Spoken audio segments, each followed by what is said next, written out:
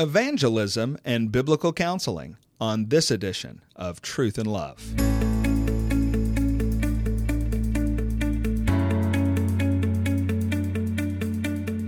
I'm Heath Lambert, and you're listening to Truth and Love, a podcast of the Association of Certified Biblical Counselors, where we seek to provide biblical solutions for the problems that people face. One of the issues that we address in biblical counseling all of the time is the relationship of evangelism to biblical counseling. This is an issue that comes up all the time. I have questions about it literally everywhere I go, all over the world. And I have asked the operations director of ACBC to be with us again this week to talk to us about some of the questions you have about evangelism and biblical counseling. Sean, welcome to the podcast. Thanks, Heath. One of the questions that is important is you do mention that these two topics relate to one another. Mm-hmm. Simple question, how? How do they relate? Okay, so counseling is a conversation. That's what counseling is. You can have a much more complicated and technical definition than that. You can explain it in as complicated a way as you want. Many of us have written books about this conversation. So I don't mean to say, in calling counseling a conversation, I don't mean to be simplistic in that, but it is a conversation, a series of conversations between someone who has questions, problems, and trouble, and another person they believe to have answers, solutions, and help. And so it is a conversation.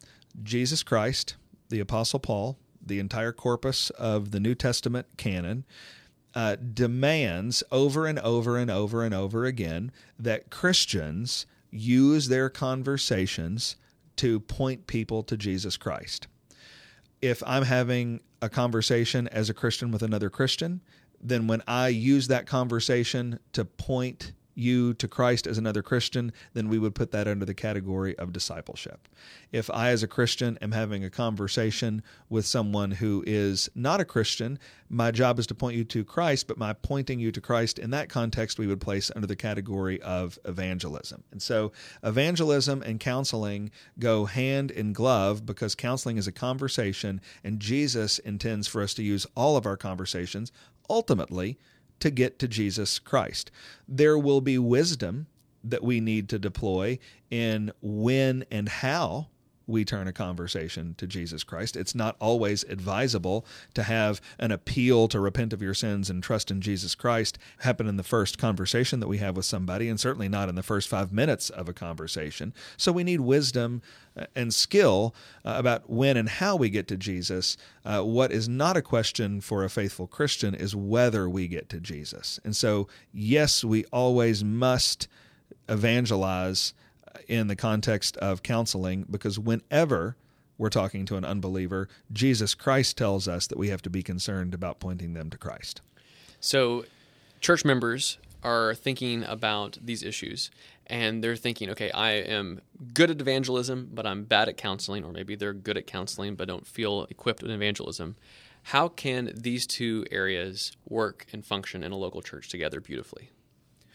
Let me answer that by considering two different tracks that you could be in a local church.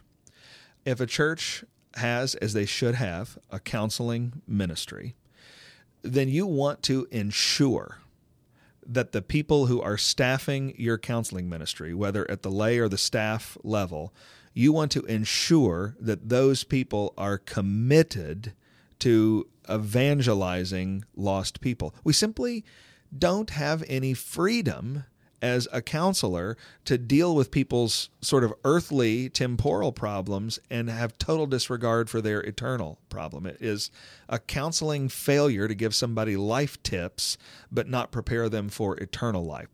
I'll just say at this point that ACBC, as I've said on here before, is the only counseling organization in the entire world that requires, as a matter of Christian ethics, that our counselors share the gospel of Jesus Christ with lost people. There is not another counseling organization in the whole world, certainly not an ethical body, that requires that. And so you just want to be really, really sure. Some big churches have people working in a counseling area, and they are not committed to evangelism and to sharing the gospel with lost people. So you want to be sure about that. Another track that I would want to answer the question on is lay people in the church. If you're a layperson in the church and you're not involved in any kind of counseling ministry, you're having conversations with people every day, all day long. And the reality is, while some people might have a gift of evangelism or a gift of conversation in the sense that they really excel at that and do it better than the average bear, Jesus Christ has given the one another commands to every Christian, that we love, instruct, and serve one another. And Jesus Christ has given the command to every Christian to point people to Jesus Christ in conversations centered around evangelism. So at the end of the day, we can't say, well, I'm just not very good at it, or that's not my gift. The reality is, all of us have responsibilities to have loving conversations with the people we interact with and to point lost people to Jesus Christ. And so what you should do is pray for wisdom, pray for grace, ask God's help where you're weak, and He will help you. And then go to a pastor, go to an older, wiser Christian and say, you know what? I don't have the first clue about how to have a conversation with a lost person that leads to me saying, would you like to repent of your sins and trust in Jesus Christ? Or you need to go to a pastor or an older, wiser Christian and say, do you know what? I just find that in the normal context of having conversations with people, I'm not very good at it. Could you help me? And as you pray for wisdom, as you ask for the Lord's grace, and as you seek help from people in the body, these are things that you can grow up in. So what then would you say to a counselor who needs encouragement in growing in the task of evangelism? The first thing I would say is I would be really, really encouraged to hear from a counselor who is just aware that they need to grow in this, and they're not denying it or they're not making excuses. I would be really encouraged about that. And what I would say to you, if you are a counselor and you're listening to this, this is the reason ACBC exists. We exist to connect the Word of God and the grace of God in Christ to lost people in the counseling room. That's our function. That's why we're here. And so we're in our 5th decade now of trying to help counselors grow in their ability to point to Jesus Christ. If you have a heart to grow in sharing the gospel of Jesus with lost people, then I would invite you to check out ACBC. Read our standards of doctrine, read our standards of conduct, go through some of the training that we offer. It really is focused on all sorts of things, but one of the things that we really emphasize is how to have every counseling conversation be a Christ-centered conversation. And so I'd encourage you to check out our resources at ACBC. You're listening to Truth and Love, a podcast of ACBC. If you are interested as a counselor in growing to be more Christ-centered and more word-based in your counseling practice, then I really do want to encourage you to consider ACBC.